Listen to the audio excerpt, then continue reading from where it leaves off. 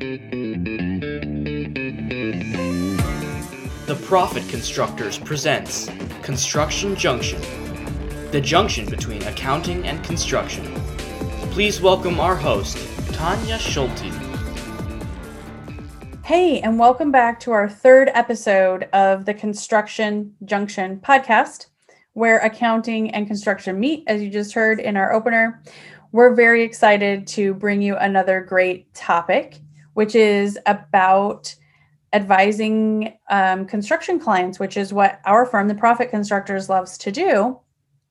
So whether or not you're also an advisor in the construction space or a construction company owner, all of these topics are curated just for you so that you can understand more about how a construction company can effectively be run. Today's topic is more along the lines of what we were talking about last time.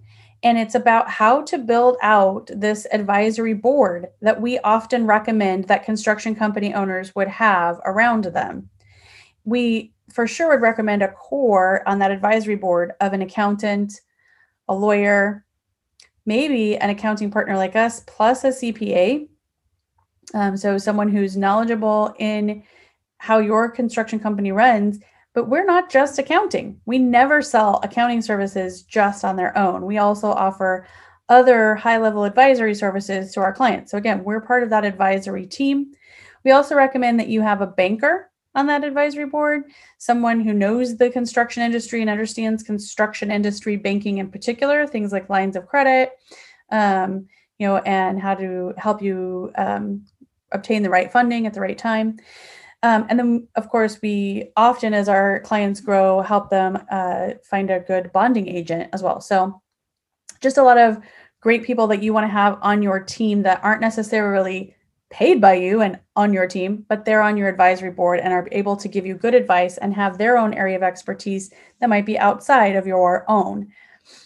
Recently, our firm got to celebrate our 5th anniversary. It was a great celebration. Our team got together. We invited some of our friends and clients. We all got together on Zoom and celebrated that great milestone for our business.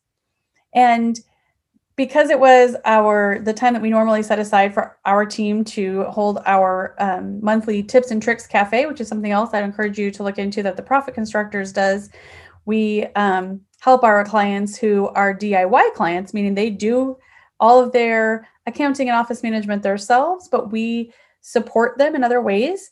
And so one of the ways that we support them was with our Tips and Tricks Cafe. And on our Tips and Tricks Cafe, which was our 5-year celebration that we just recently did, the tip that I shared was that you should always surround yourself with a good group of advisors. And so that's what we're talking about always with our clients. Who's your lawyer? Have you vetted them? What is your engagement with them? Like, these are the types of things that we begin to bring up with our clients to help them build their advisory board better than ever before.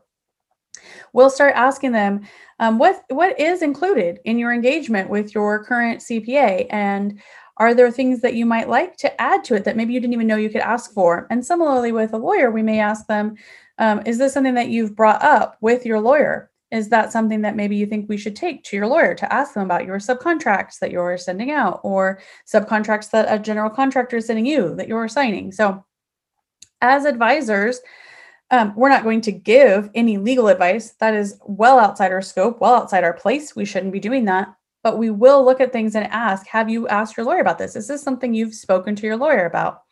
So today, we'd like to dive into that topic of how a construction company knows which lawyer it needs at what time. So, just as we talked about last month with my friend Julie, not every CPA firm is the same. And that, I think, was a little bit surprising to some of our listeners and some of the people we were talking with. But I don't think it's as far of a stretch for people to understand that there are different types of lawyers. Still, sometimes I think it can be hard to parse out, when do I need to start talking to a lawyer? And how should I find the lawyer that knows the answer to the questions that I have right now?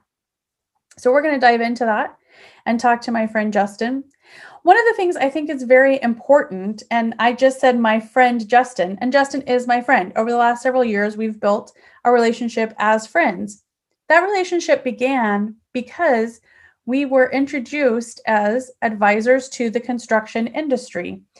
Someone that knew both of us said, "Hey, you guys both work in the construction world. I think you should, I think it would be great for you guys to build a friendship." And that person was exactly right. It's been a good friendship, but it's also been a great way for us as we've gotten to know each other, being able to see each other's work, being able to see each other's longevity in this space. We've been able to become very comfortable with saying, "Hey, I have someone who needs your services," and vice versa.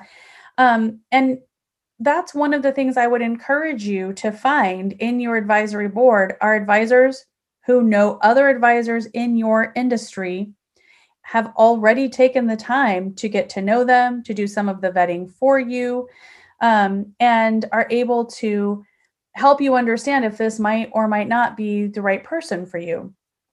And again, because our industry is so specific with its needs and the things that construction companies must have in order to be able to continue to function, it's just that much more paramount that when you're working with your advisory board, they understand the industry and they know others that they would recommend who also understand the industry when we start stepping outside their area of expertise.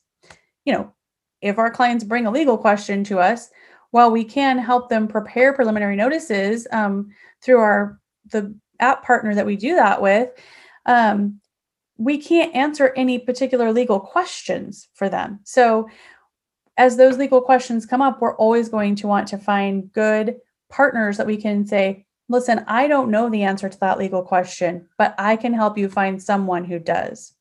So with that said, I really am excited to jump into the next segment and sit down and talk with Justin about what does he do and how you should view finding a lawyer for your construction firm. Are you a construction accountant or industry advisor who is enjoying the Construction Junction podcast, but wish that you could dive deeper into the topics with industry peers and even learn more about how to serve your clients well? Then you might be interested in the Construction Junction Roundtable, debuting in March 2021. Our host, Tanya Schulte, will lead the Construction Junction Roundtable, where we bring together construction company advisors to learn how to grow their business.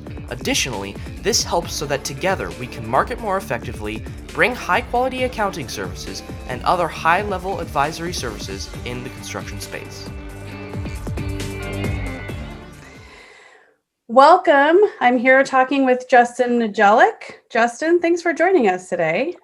Absolutely, Tanya. Thank you very much for having me. I look forward to having a discussion here. Hopefully can answer some questions that you might have about the law, construction companies and related entities looking for lawyers, how to go about that process, et cetera. But I appreciate you asking me to join, and I'm looking forward to it here. Awesome.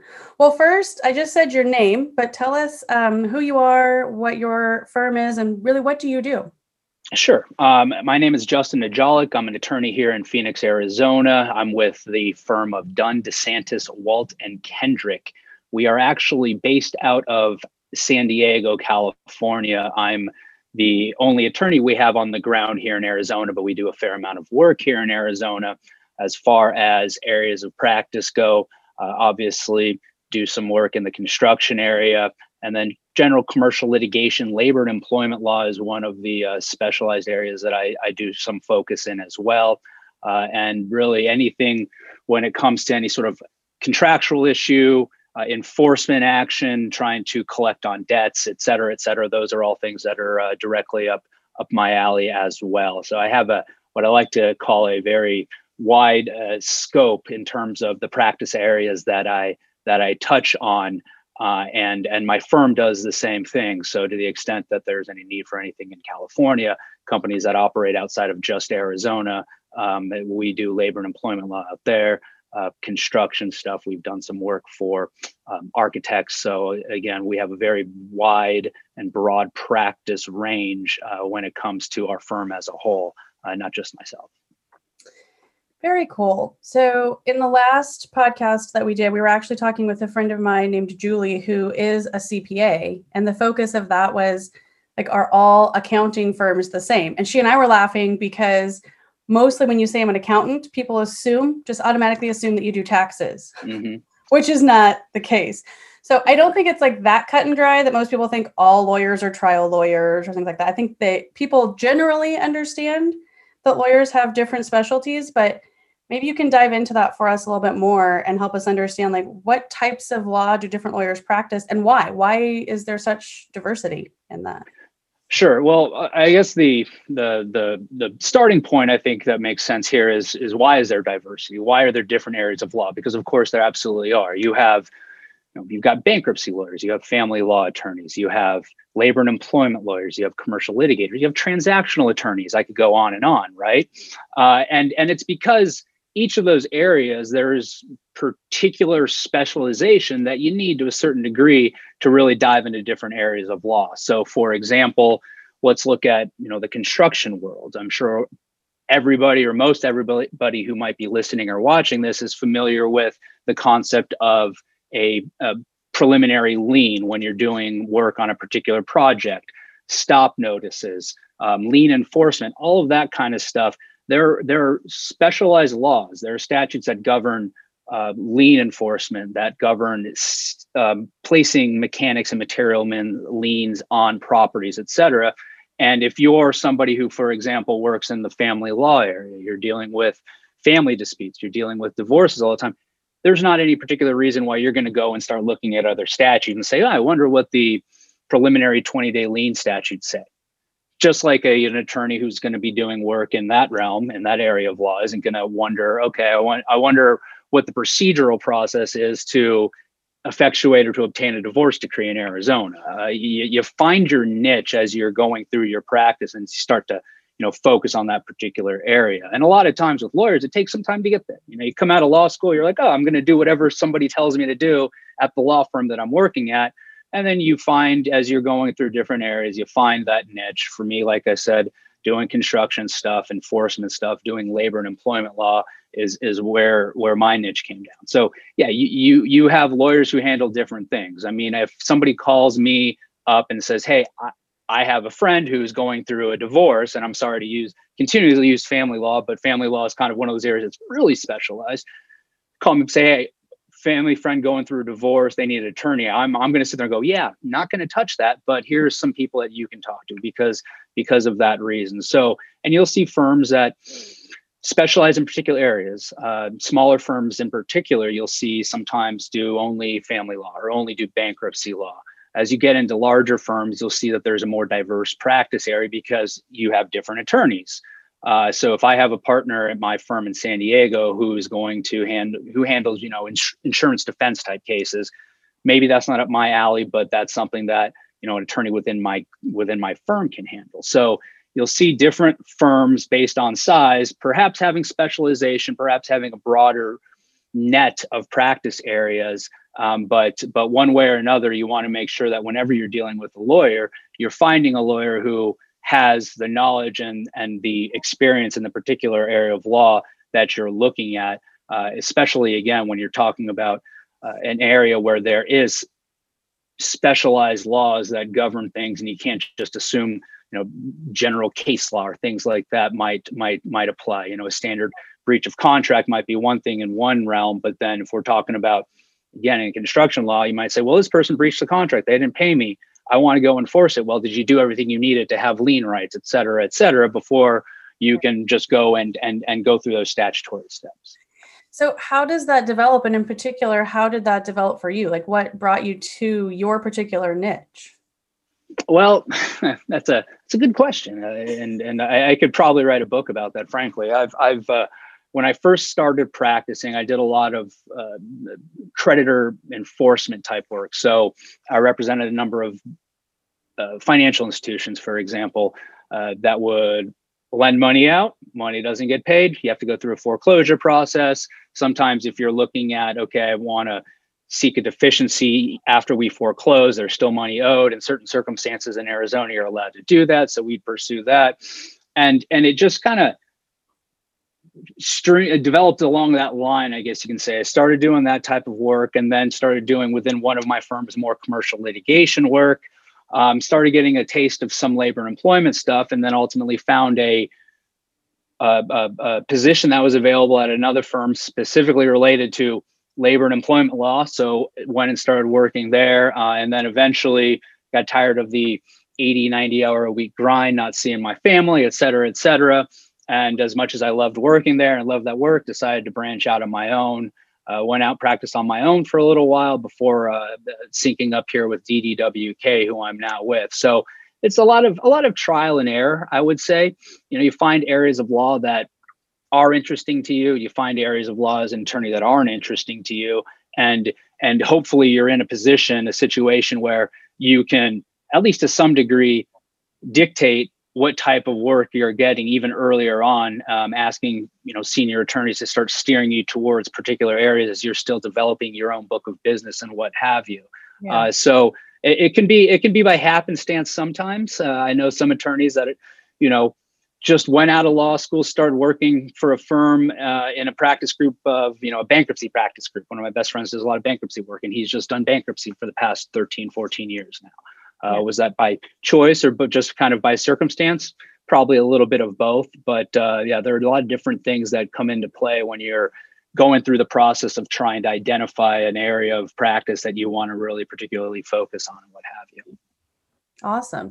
I love hearing people's story. So that's cool. So kind of in that same vein, I've heard you mention a couple of things like labor and employment law and liens, preliminary notices, things like that. Besides those two things, are there other, and keeping in mind too, like Michael, that we'll talk to here in just a minute, I mentioned that is the person that we're going to kind of bring into this discussion, who is a construction company owner. They work more on the service side of things. So less in maybe new residential or commercial building, but they're doing a lot of like repair and maintenance type of work. But what types of things would all of those types of construction companies, so if we're talking about ground up building or repair and maintenance, what types of law might those types of companies run into that they'll need the assistance of a lawyer, say, as they grow? Sure. Well, I mean, like you said already, I've hit on a couple of them. When you're looking at lien rights, enforcement rights, stop payments, things like that, you want to have an attorney that you're able to, reach out to make sure that you have everything, a full understanding of how that process works. Now, I know when it comes to pre-liens, for example, a lot of companies use third parties to do that. That certainly works. It never hurts to have, even when you have a third party doing it, an attorney look over what that third party is doing. There can be intricacies that maybe a third party who's not necessarily based in Arizona and is going through the steps of doing just, kind of mass mailings of preliminary liens and what have you might not know. I've encountered that a few times where I've had to clean up some stuff for a client that a larger third party didn't do entirely correctly. So you definitely want to look at that type of stuff. Thank you for tuning in. Do I have everything in order that I need to find out more about the junction to make sure that I have, as a company, email everything in place so I can have as much ability to enforce whatever rights I have that I can. You don't want to do something incorrectly with your pre-lien and all of a sudden not have a lien, and then you just have a straight contract claim, right? When it comes to even going further down the road, enforcement. Let's say that there's a property that goes into bankruptcy, for example. You might end up looking and having a bankruptcy attorney if you're a creditor and the debtor, the owner of the property, is in bankruptcy. There are different rules that come into play, different circumstances that come into play then. So there are a lot of companies that even if you don't expect to need it and you don't need it for yourself, might need an attorney with some expertise in the bankruptcy realm to help walk you through a claim that you might have against an entity or an individual that's in bankruptcy. Labor and employment is a huge one, especially with construction companies. You have, Department of Labor, the Federal Department of Labor has always had a very fine focus and an intent focus on the construction industry when it comes to things like the Fair Labor Standards Act, ensuring that overtime is being properly paid. We even look at what we had last year in 2020, the FFCRA, the Family First Coronavirus Relief Act, that had the emergency family medical leave in place that was similar to, but a little bit different than what we have in Arizona for paid sick time. So you want to make sure that when you're when you're looking at wage and hour type stuff, that everything is in order, you're appropriately keeping time. And then you're going to have those labor and employment type related issues that come up from time to time with, for example, workers' compensation. Somebody gets injured on a job. A lot of times that can just go pretty smoothly. If there aren't any questions factually or legally, it just goes through a carrier and it gets taken care of. But there are instances where it doesn't just get taken care of. I've had situations, and this is with a labor and employment, with a construction company. A guy who was employed by the company brought in a friend of his one day, said, hey, why don't you just come help us out? Nobody picked up on it. He wasn't on payroll. He got injured. And then there was this big dispute over, okay, well, is he supposed to be covered under, the company's, is the company responsible for this? The company had a PEO. Should the PEO somehow be responsible for this? What's the situation? Weird things like that can come up. So if and that's a long answer to your question. I'm sorry, I'm a lawyer. I like to talk, right? But you're going to want, as a construction company, you're going to want to make sure you have an attorney that can look at your stuff and say, yeah, your labor and employment stuff is all in order. You're doing this correctly. Give you updates on any changes in law. You're going to want to have an attorney that's going to be able to advise you on construction related things, lien rights, enforcement, et cetera. But I would say that those are probably your two primary ones. And generally, if you have an attorney that knows the ins and outs of the construction realm and what would be important to a construction company, at least, they'd be able to help guide you through the other aspects of your business that might need, to be looked at. So if you have, I have clients that do construction work that I do some lien stuff for, et cetera, they'll come to me and say, hey, we have this new, this new contract that we're getting into, and this company, it's a larger company, they want to use their contract. Can you take a look at it? Usually that type of attorney has been experienced enough with different types of contracts within the construction realm and what have you, that they can help advise you on that. But you just want to make sure that you have those areas covered. I would say that those are definitely the two most important things I'm looking at from a construction company perspective in terms of what I want to make sure I have shored up. And that is, can I get paid? And do I have everything in order that I need to have in order to make sure I get paid and I can pursue any way to get paid that I can? And do I have all my labor and employment stuff done correctly? Have I properly classified employees versus contractors if I'm using independent contractors? Things like that. So diving off into that, I have a couple of questions brewing in my brain, but let's start here. Because something that you brought up, I think, is actually pretty pertinent to Michael's situation. How does a construction company or a service maintenance and repair type of company, how can they kind of hedge their bets and make sure that anybody that they're paying as a 1099 subcontractor, they're not paying them to, as a W-2 employee? How do they parse out what is what? How do they make sure that they're not going to be either coming up against maybe workers' comp situations or anything like you said with the Department of Labor that somebody's going to say, no, that person technically should have been your employee? Sure. And when you look at that situation, when you look at classifying an individual as an employee versus an independent contractor, the thing that can be a little difficult is there's really no bright line rule. It's going to come down to the circumstances in each particular situation, but the major thing that government entities, whether it's a state level or a federal level, really tend to look at is the amount of control that the employing agency, if you will, or the employer, quote unquote, if you will, right, has over the worker's job. So, for example, if the employee or if the individual, the worker, is required to commit all of their working time to a particular entity, that's going to tip the scale towards that's an employee. If they have to, if a company calls them and says, hey, we have this job tomorrow at 9 a.m., if that person can say, I can't do that, that's going to tend to tip the scale towards it being an independent contractor.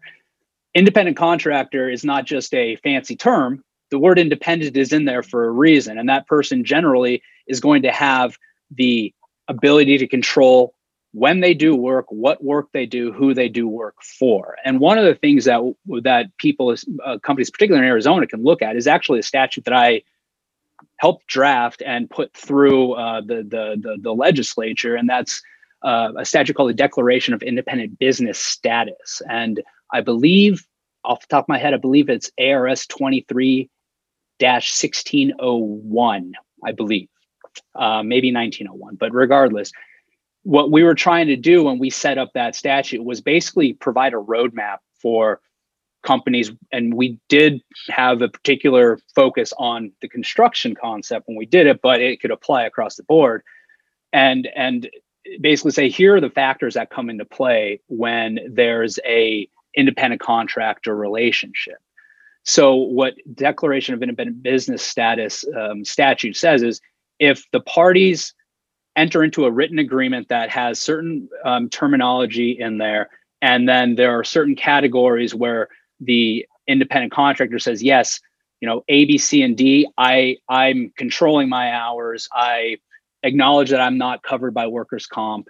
And those are just a couple of examples. If all those circumstances are met and the contractor and the employing unit, the company, signs off on it, then it creates presumption that there is an independent contractor relationship. Now, that's never going to automatically make it an independent contractor relationship. That's still going to depend upon the circumstances, the control that the employing unit exerts over the worker's time, manner, method of work, et cetera.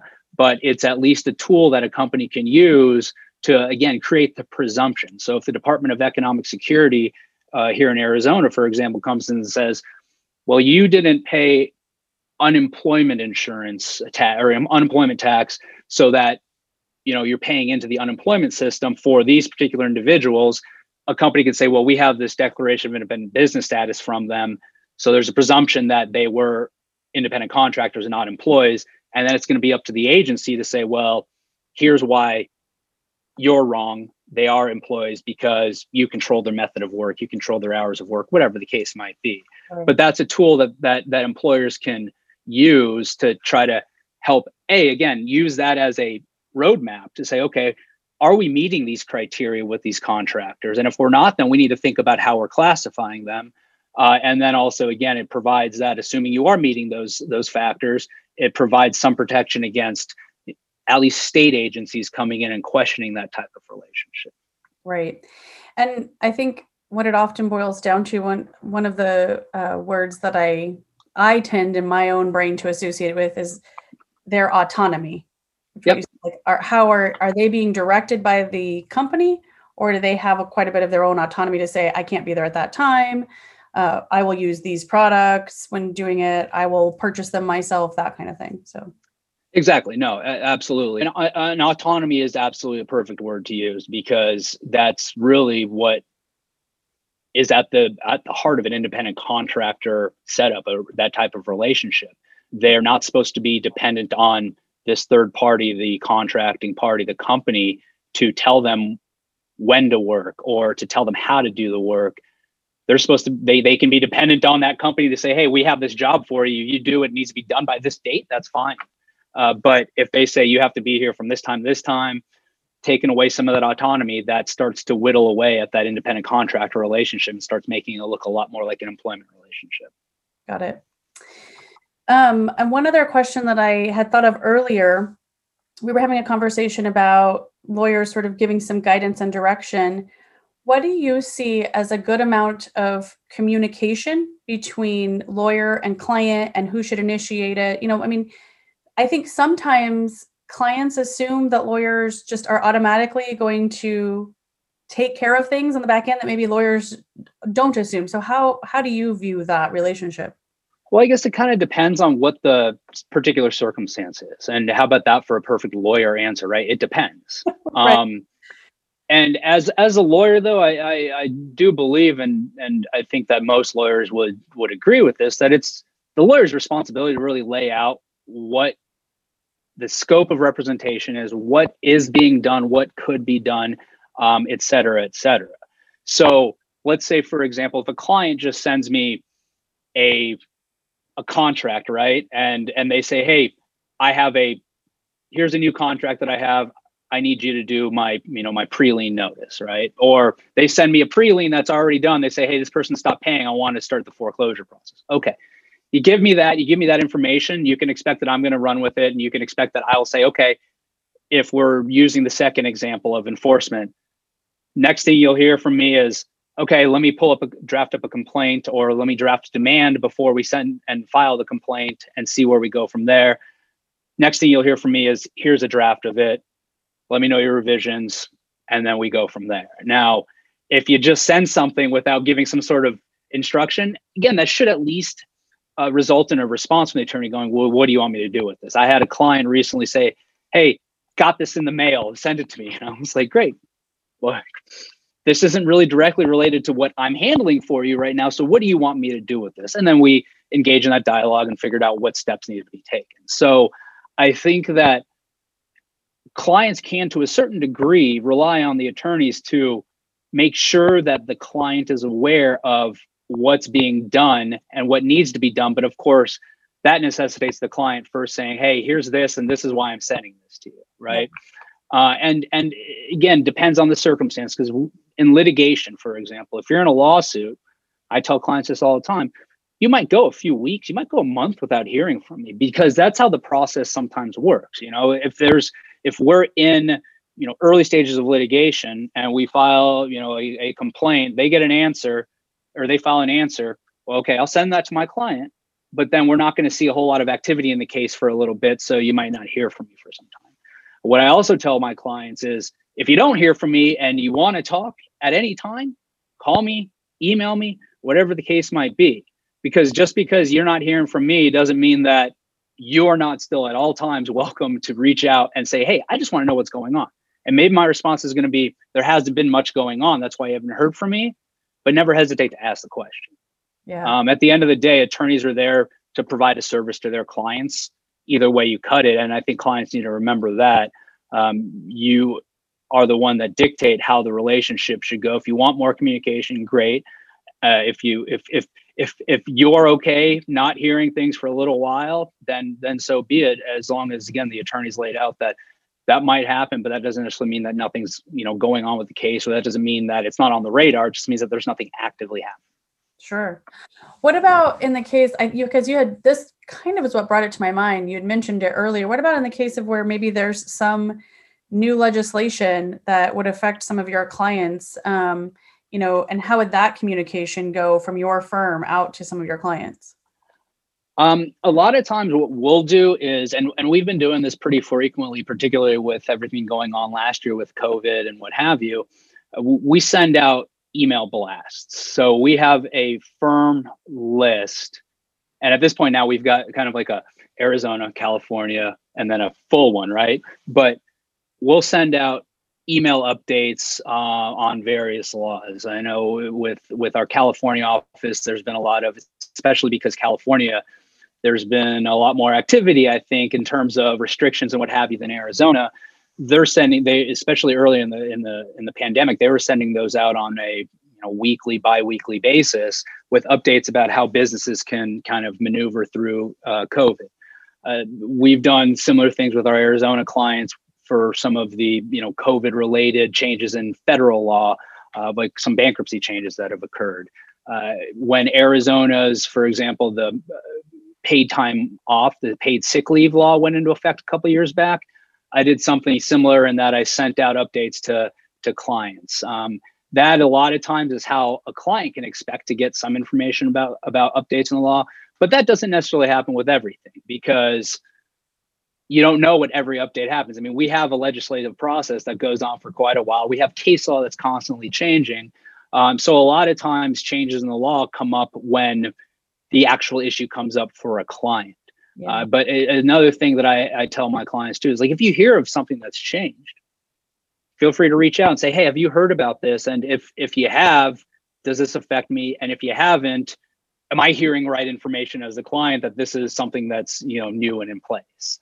Right. So you can, again, sometimes that major news will get conveyed through those blasts, but a lot of times, again, especially with my practice, if somebody retains me to represent them to enforce a contract, somebody breached a contract, okay, you've hired me, I'm going to pursue that for you. But that doesn't necessarily mean you should expect that I'm going to be sending you updates about other areas of law. Maybe you'll get them through our firm, mail blast, maybe you won't.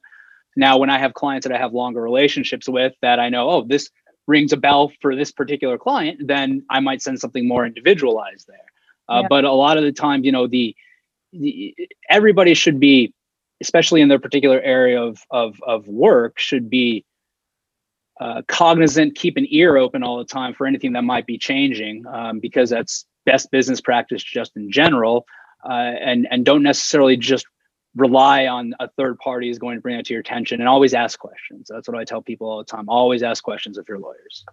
Yeah, I think it's pretty similar to what we said last month when we were on the podcast with Julie. Pay attention to what's in your scope of work whenever you get an engagement from a professional is one piece of it. And the other thing is, it's good to have a lot of individuals on your advisory board team, if you will, surrounding you, so that if I hear of something, I might be able to bring to my client's attention that they, need to pay attention to what's going on with in like the FFCRA that you mentioned earlier.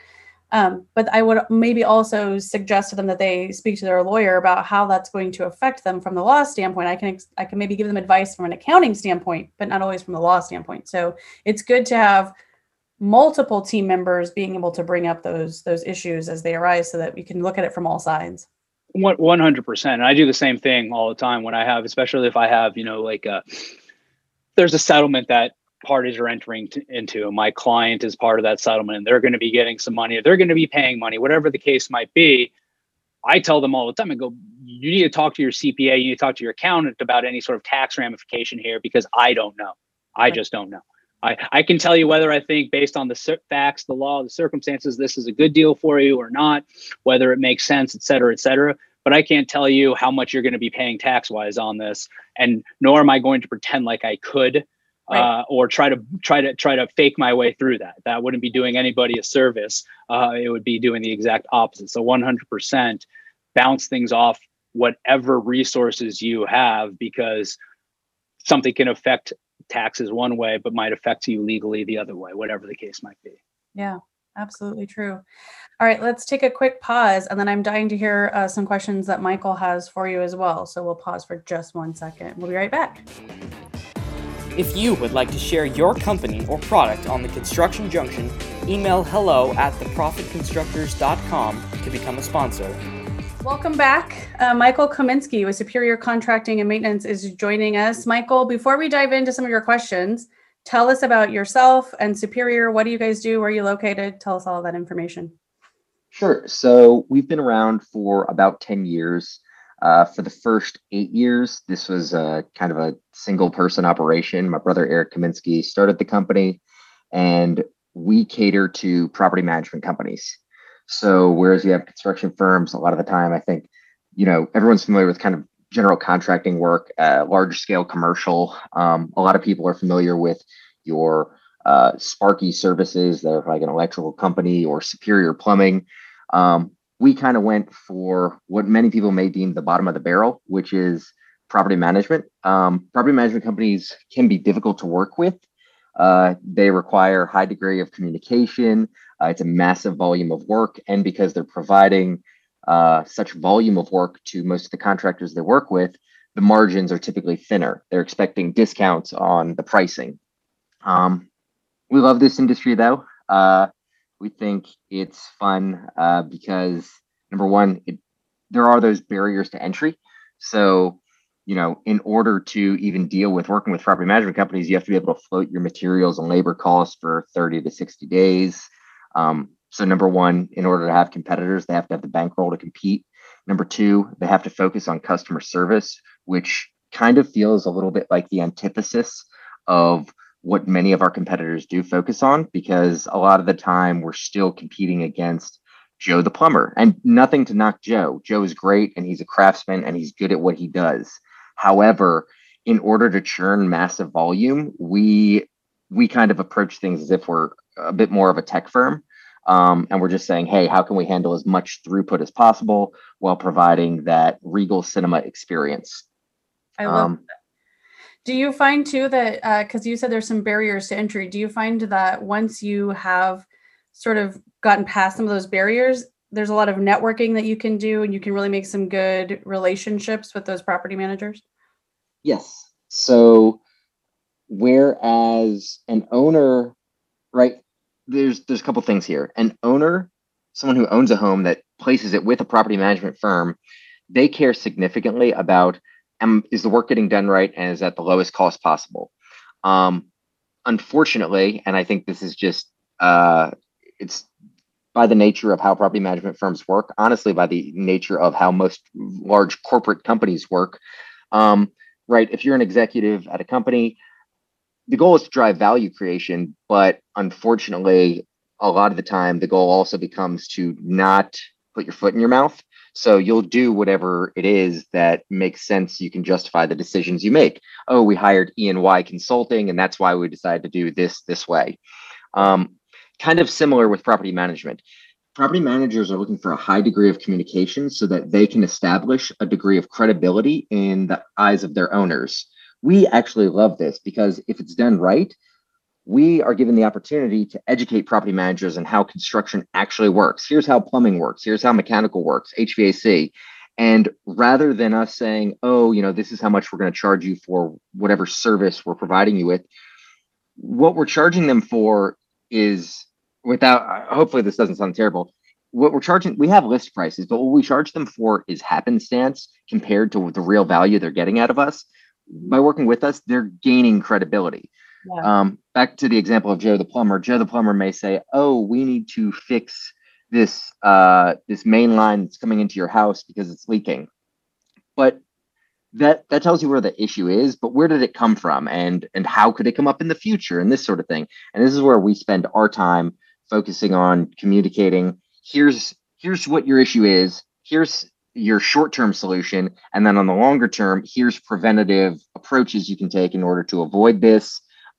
If you do want to go with the short-term solution, here's what your owner may be looking like in terms of a future NPV cost. Right. Our goal is to serve the owners through the property managers.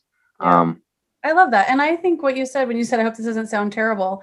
I don't think it sounds terrible at all, because it's something that I'm a firm believer in, which is in value pricing.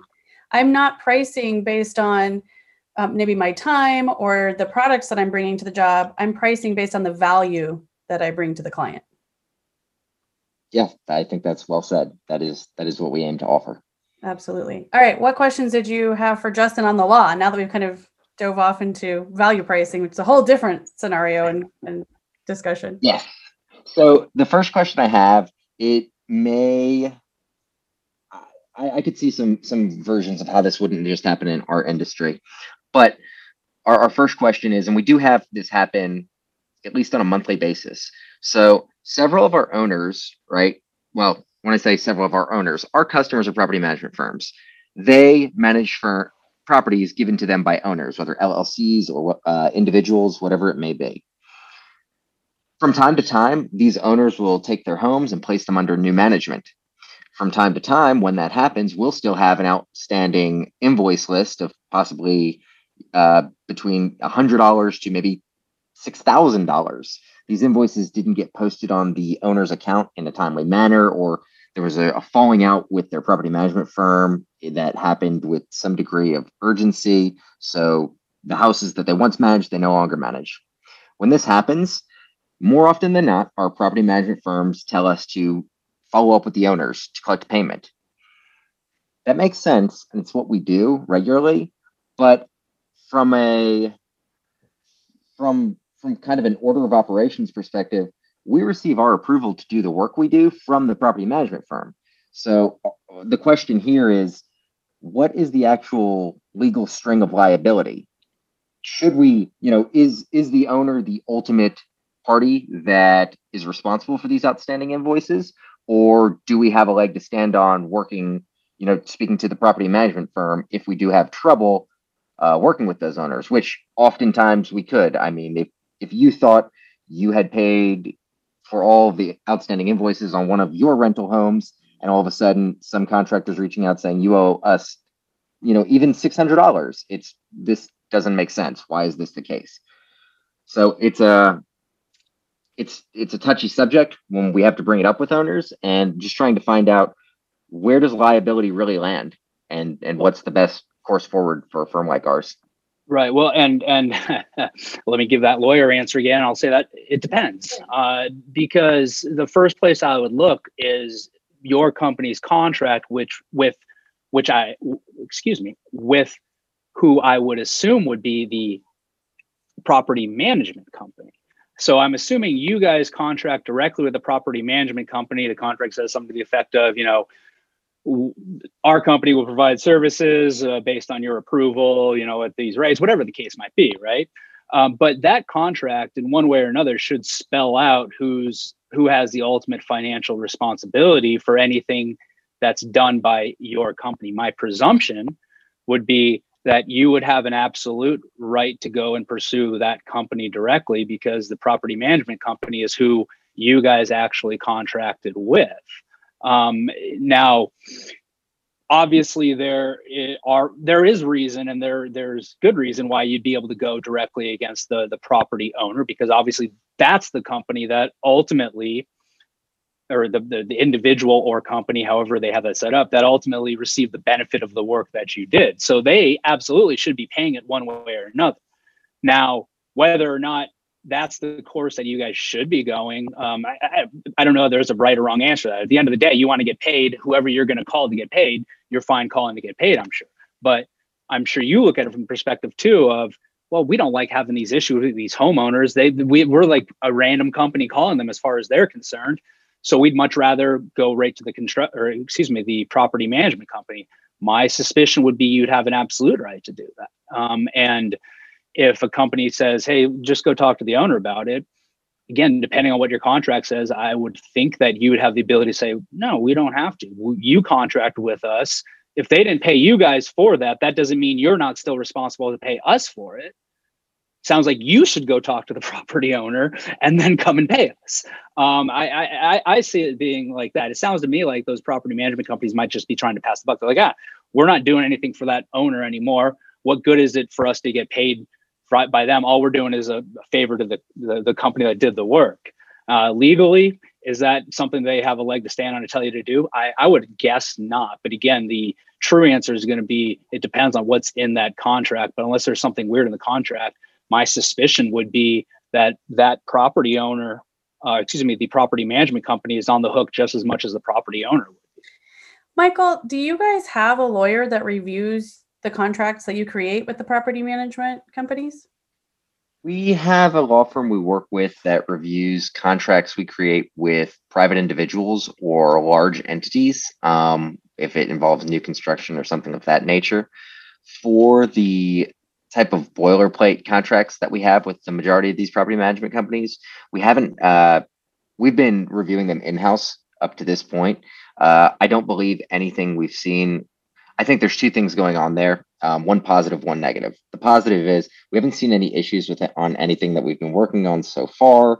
The negative is there's probably hidden risk that we've signed off on that could be an issue at a later point in time. When we're reading through these contracts, we're mainly focused on non-compete clauses and these sort of things. But because sometimes the customers we work with aren't truly the end customer, sometimes it's more of an aggregator. That'll happen from time to time. But there's probably a whole lot of buried risk on these property management contracts. I know factually that some of them say, if we stop working with you, you must collect all outstanding funds from the owners. And I know that is in a few of them, but we don't have it well documented across our customer base. We have got about 180 customers, and of those, I think probably 30 to 40 of them are under contract with some sort of boilerplate agreement. So to answer your question, no. This is something that actually right now our firm is struggling with, and I'd love to hear your input on this, Justin. How does a company, when it's in these stages of growth, as both Michael's company and my company is, how do we determine, because we're kind of in the same boat. We use a boilerplate document that I think we downloaded from a legal website, right? There's a few of those around. But how does a company, at what stage of growth, and what would be the markers for determining when you really do need to have an attorney review even your boilerplate documents and make sure that that's going to work well for you? Well, I mean, that's a tough question. I mean, my lawyer answer is, if you're going to sign anything, you should have a lawyer look at it if there's going to be enough risk there for you, right? If let's use the example of, the boilerplate contracts that Michael might have with some of these property management companies. Okay, these property management companies, I'm assuming they're sitting out there going, we're going to use our agreement. We're not going to change a darn thing about it because, hey, if this company doesn't like it, there's another one down the road we can go talk to about doing this work for us. So I've had people ask me, well, do you think they'll negotiate this? I go, look, every contract's negotiable until you find out that it's not, right? Like, if you ask and they say no, what happened? They said no, and that's it. Then you assess the risk and say, well, should I go ahead with this anyway, knowing that risk is there? And looking at that latter part that I brought up there is what I would look at, in Michael's situation or in any boilerplate contract situation. And that is, even if it's going to be what it is, and we know we're dealing with an entity that won't change it, or we've asked and they've said no, well, then what are we exposing ourselves here to? If we use the example of, okay, what happens if a relationship between the property management company and the property owner ends, and there's money that's still owed, and this property management company, let's say it's in the contract that says if a owner is no longer engaging our company, if there's outstanding amounts owed, you, construction company, or our maintenance company, you have to go directly to the homeowner. First of all, it strikes me as odd, but let's put that part aside. Well, then you want to know that's there before you get into that relationship. So you can sit there as you're kind of going through and go, okay, well, we don't want to have this one particular owner owe like $35,000 or something, high end number, because we know if something happens with that relationship, then all of a sudden it's incumbent on us to go and try to enforce it. So I don't know that you can really use any benchmark when it comes to, okay, this is boilerplate, or, we're still small, maybe we don't need to worry about getting an attorney to look at this. I think you look at it more from how important is what we're looking at right here to the viability and to the day-to-day of our business. Is this something that, we're entering into this contract, and this is going to be something that we're doing business with this person or this company on a daily basis? Is it going to be a weekly basis? Is it going to be monthly basis? Is it, hey, we right now think we're only going to get like $5,000 worth of work from this company anyway, so we're not going to go pay an attorney $1,000 to look at this. I think it all boils down to the cost and benefit of having an attorney look at it, and whether what you're dealing with is something that is sufficiently substantive that you have risk there that you need to make sure you're fully aware of. And again, my straight lawyer answer is it's all the time, but from a practical perspective, it might not necessarily be all the time. But I think you have to kind of look at it on a case by case basis, as opposed to okay, well, last year we did this much business, so now we need to have a lawyer look at everything. Sure. I agree with that. And I think another thing that, just because I'm an accountant, so this is where my mind goes, I would look at that from two sides, not only like how much is the amount of work that we anticipate doing, but also, because I've so often been involved in the collection side, how much administratively would it cost us to track down whatever that amount of work is going to be, right? So if at whatever point, like you were saying, Michael, if it's $100 worth of work that they're foisting off on you guys, is it even worth it administratively, the cost of that from an administrative standpoint, to go chase down $100 of work that maybe you got left on the books? Is that even worth it at the end of the day? Mm-hmm. Yeah. Everything when you're dealing with lawyers is a cost benefit analysis. I like, there's really no other way to cut it, because 95% or whatever of lawyers probably do things on an hourly basis, and not 100% of them are expensive, right?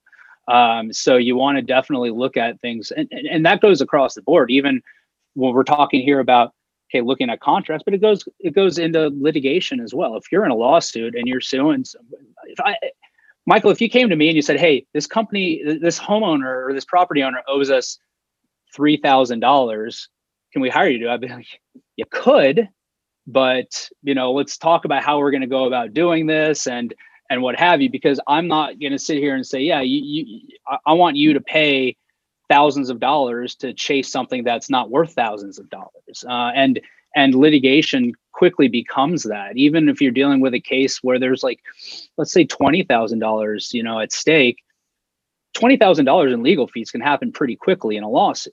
And that's why, and there are mechanisms within the law to kind of prevent things from getting out of control. Like if it's, I believe the small claims court jurisdiction limits in Arizona are now like $2,500. So if it's something smaller than that, you can go and just file something directly as a company in small claims court without getting a lawyer and do it that way. If there's a case that's a little bit more in value, goes to Superior Court. If it's Maricopa County and the amount of controversy is less than $50,000, and it has to go through what's called a compulsory arbitration process, which is intended to be a cheaper and more expeditious route to getting a resolution than going through a full-blown litigation. So there are mechanisms in the law to kind of prevent the waste or the outrageousness of potential fees, and looking at that in comparison to what the amount at stake is. But again, no matter where you cut it, it's always going to come down to some sort of cost benefit analysis at any stage of dealing with an attorney. Yeah, and I think that's a really good point, because as I said, our firm's kind of been going through this, and I think it's back to my earlier question about having good communication with your attorney. There was a stage early on in our business at which I said to an attorney who's a friend of ours and handles stuff for us, will you look at our boilerplate contract that I've sort of put together off of this website? And he said, much like you just said, I could, but I don't think you are ready to pay me to do that at this point. Now, 5 years down the road, our company's been around, and I came back around to that conversation with him, and he looked at a lot of things for us and actually put together a package for us that he's going to do, which is more than just looking at our contract. So having that open communication with him and going back and asking him the question more than once worked in our favor, because we were able to put together more than just him looking at our boilerplate contract. There are other things that we also need his help with now that it makes sense from that risk cost analysis.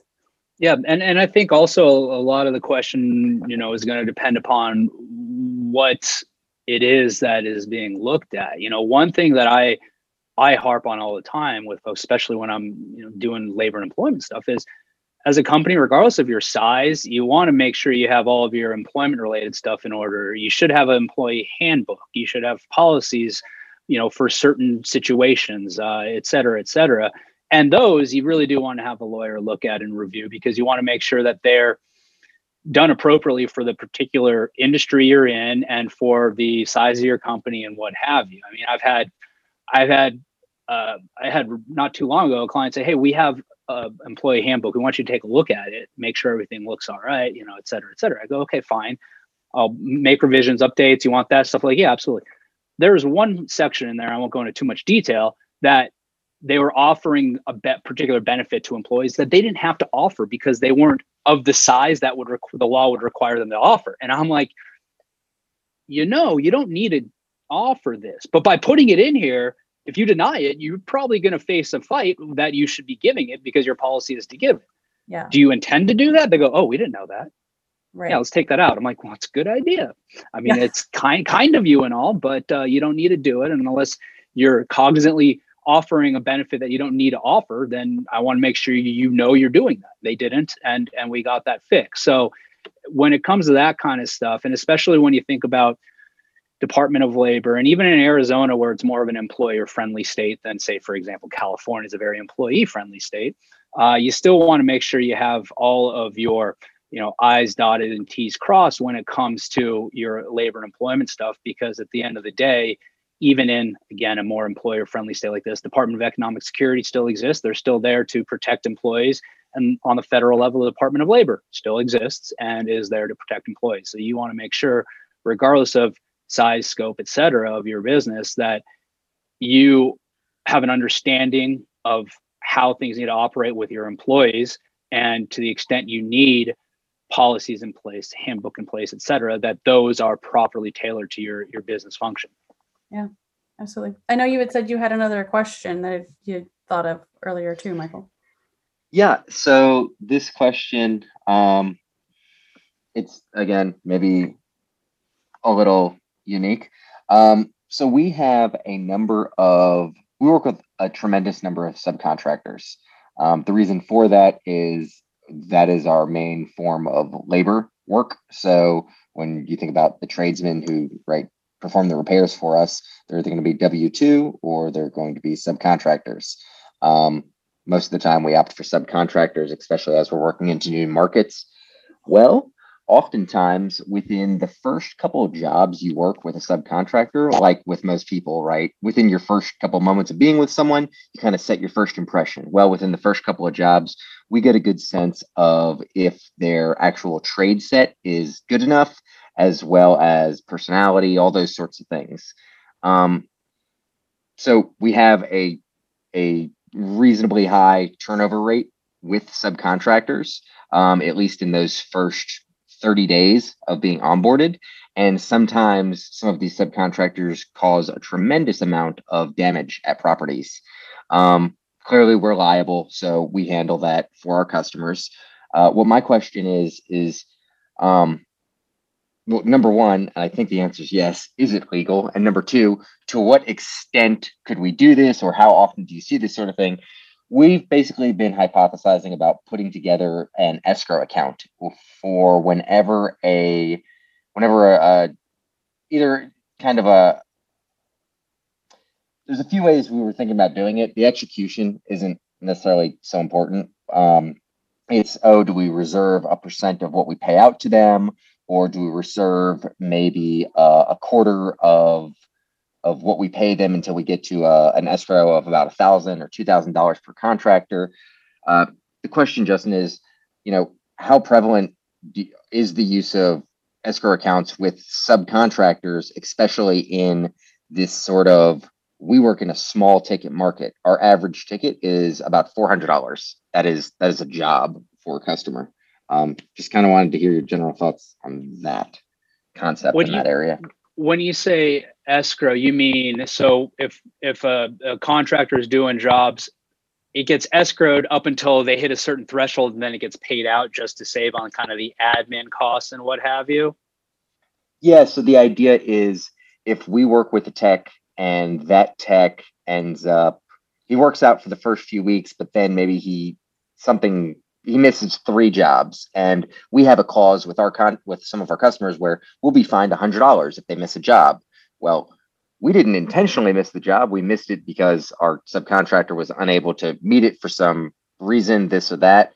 And we do have within our subcontractor agreement that we're well within our rights to charge them back.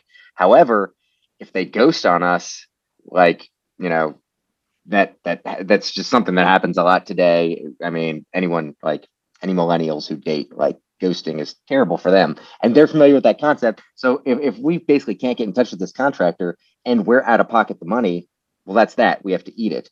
The idea of the escrow is to protect ourselves from someone being able to just up and disappear. Right. And, I honestly, I haven't seen that done. And that's not to say it isn't done or can't be done. The thinking off the cuff, the concern I would have immediately, and maybe this is something we talk a little bit off air too, off the record, if you will, is the appearance of, okay, well, we're escrowing some of these funds with the idea to kind of keep the contractor, within our reach, within our access, whatever the case might be. Well, if you're holding back money from jobs that have been completed, how does that play into the entire autonomy thing? If they stop communicating with you, shouldn't they technically have the right to do that because they're an independent contractor? They should be allowed to say, I don't want to do that job. I don't want to do that job for you. I don't want to work with you at all, whatever the case might be.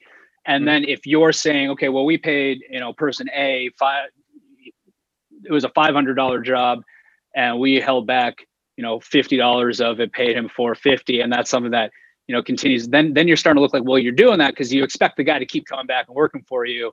Is that going to start undermining the concept of independence and autonomy, like Tanya said earlier?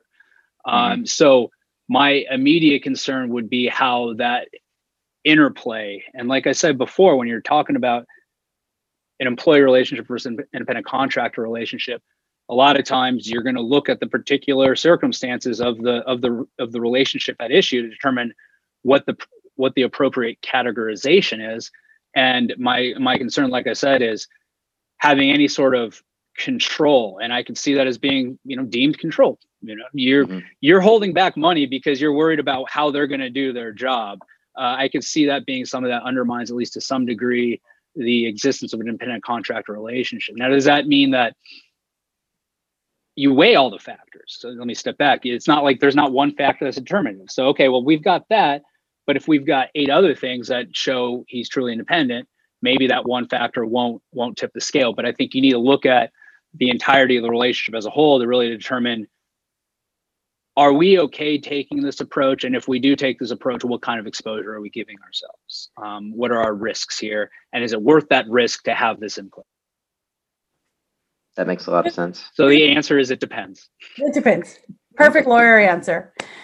To just throw in my 2 cents too, I do see there being some, because I work mostly in the space of larger commercial subcontractors, right? So they are definitely a subcontractor. They're being hired by a general contractor to come in and perform a large amount of work over a long period of time.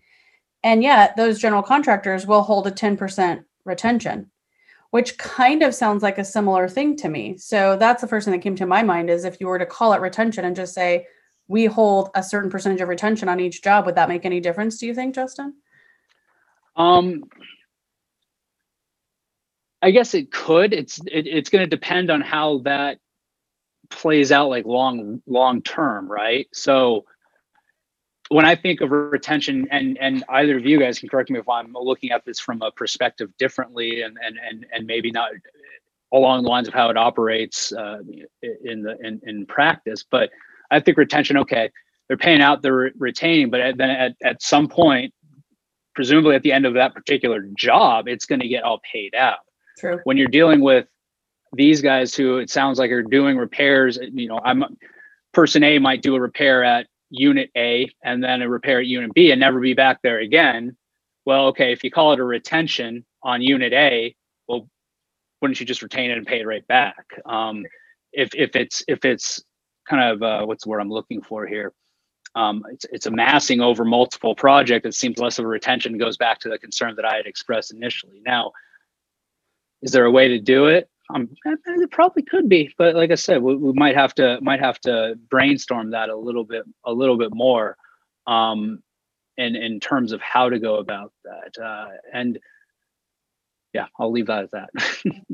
No, I like to see the wheels turning in your head, though. I love that. Yeah, to solve a problem, solve a puzzle. So, well, it's one of those things too. Like lawyers, like we think, at least me, I think out loud a lot. But then when we're on, in a format like this, and there's a question, I need to be careful, because I don't want to give you legal advice that really technically isn't legal advice. It's more my thinking out loud. Nor do I want to give you legal advice that you might use, and then all of a sudden there's no attorney-client privilege because I've told you this on a published podcast episode. So in the hypothetical world that you're speaking of, Michael, there could be a way about doing it. And in this hypothetical world, we could hypothetically talk about it maybe a little bit more. But those are the potential concerns, drawbacks I would see from a hypothetical contractor's decision to take this type of approach. So we're gonna put the full disclaimer on at the end of this podcast that Justin was offering no one any legal advice this entire podcast. Yes, thank you. No, I think one of the things too that I really wanted to touch on, and I think we did a little bit earlier, but Michael, when you guys look to hire a lawyer or have a lawyer look into your contracts or things like that, at what point does it occur to anyone on your team to maybe say, is this something we should take it to the lawyer? That's a great question.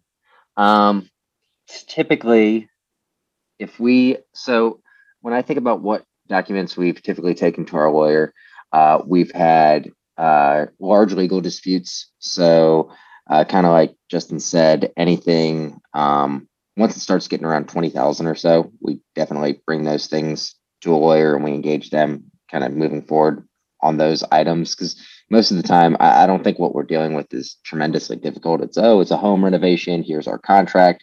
Everything's kind of laid out and it's just working through the process. So for us, we've had, I want to say in 10 years, we've had 3 large legal disputes of that nature.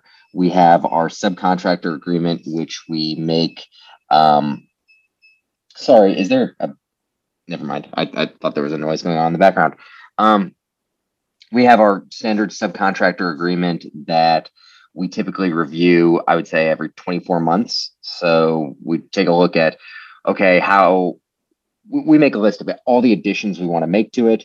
We run a first pass on those additions, and we kind of highlight those and ask that our lawyer review it when, regular intervals of that nature.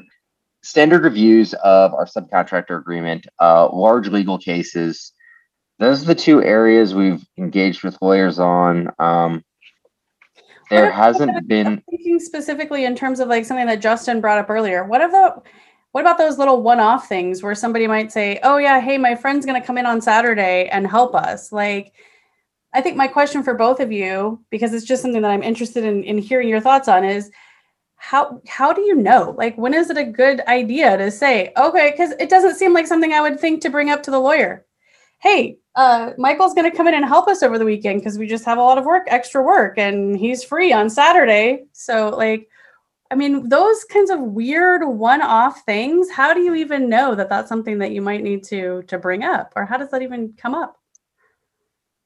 For us, we don't have people come in and help. If someone's coming in, I'm asking, are they coming in as a W-2 employee or a subcontractor? If it's neither, then they're not coming in. Yeah. They're not going on our work sites. With us in particular, I mean, if someone was on a work site and they're not employed by us in any way, we could be facing a lot of liability. Yeah. So we don't really have that happen, other than maybe my collegiate nephew, who, like, maybe we do pay him as a subcontractor. We actually do. So typically, anytime we've had anyone come in, we'll pay them somehow if they're providing any service in any way, shape, or form. We want to have that. We want to have an established agreement with them. We don't often have people just step in and help. It's nice to know that in Arizona, free labor's just out there.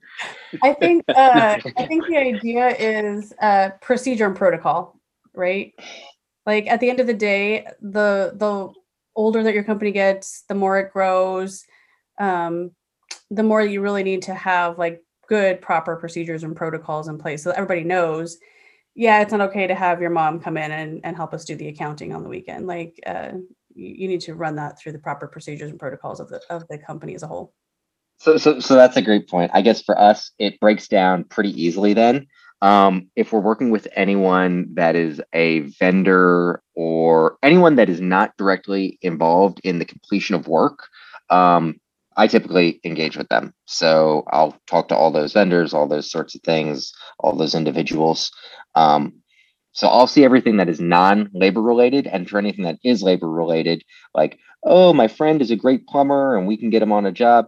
Yeah, we can, but we have an onboarding process and we have a vendor management department, and they need to get signed up through there. So we think of it in terms of administrative and non-administrative. If it's not administrative, there's a department for that. If it's administrative, there's a department for that. That's good. But everyone just needs to stay in their lane, not in a negative way, but in an extremely positive way. Is when everyone stays in their lane, work gets done correctly, and everyone knows who's holding the ball at any given time. Right. I love that. Yeah, because you and I have worked together long enough, Michael. You know I'm huge on like written procedures about who's supposed to do what and when.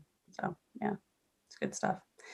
Well, thank you guys both so much. I don't know about you, but I felt like this was really productive. I learned a lot of good stuff in this conversation. So I appreciate you guys both being able to take time out of your day and come join me.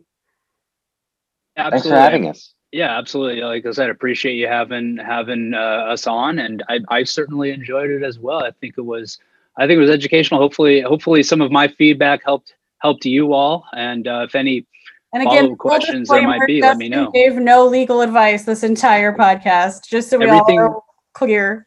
Everything was hypothetical, and yes, not legal advice. If you would like actual legal advice, reach out to Tanya. She'll give you my contact information. Give me a call. Then we can talk. Don't reach out to me for the legal advice, but I can put you in touch with Justin. Precisely. And Michael gave no legal advice either. So just so we're clear. Yeah. All right. Thanks, guys. Have a great rest of your Monday. Thank you. Thanks for your time. Bye. Thank you for tuning in to Construction Junction. To find out more about the junction between accounting and construction, please email hello@theprofitconstructors.com.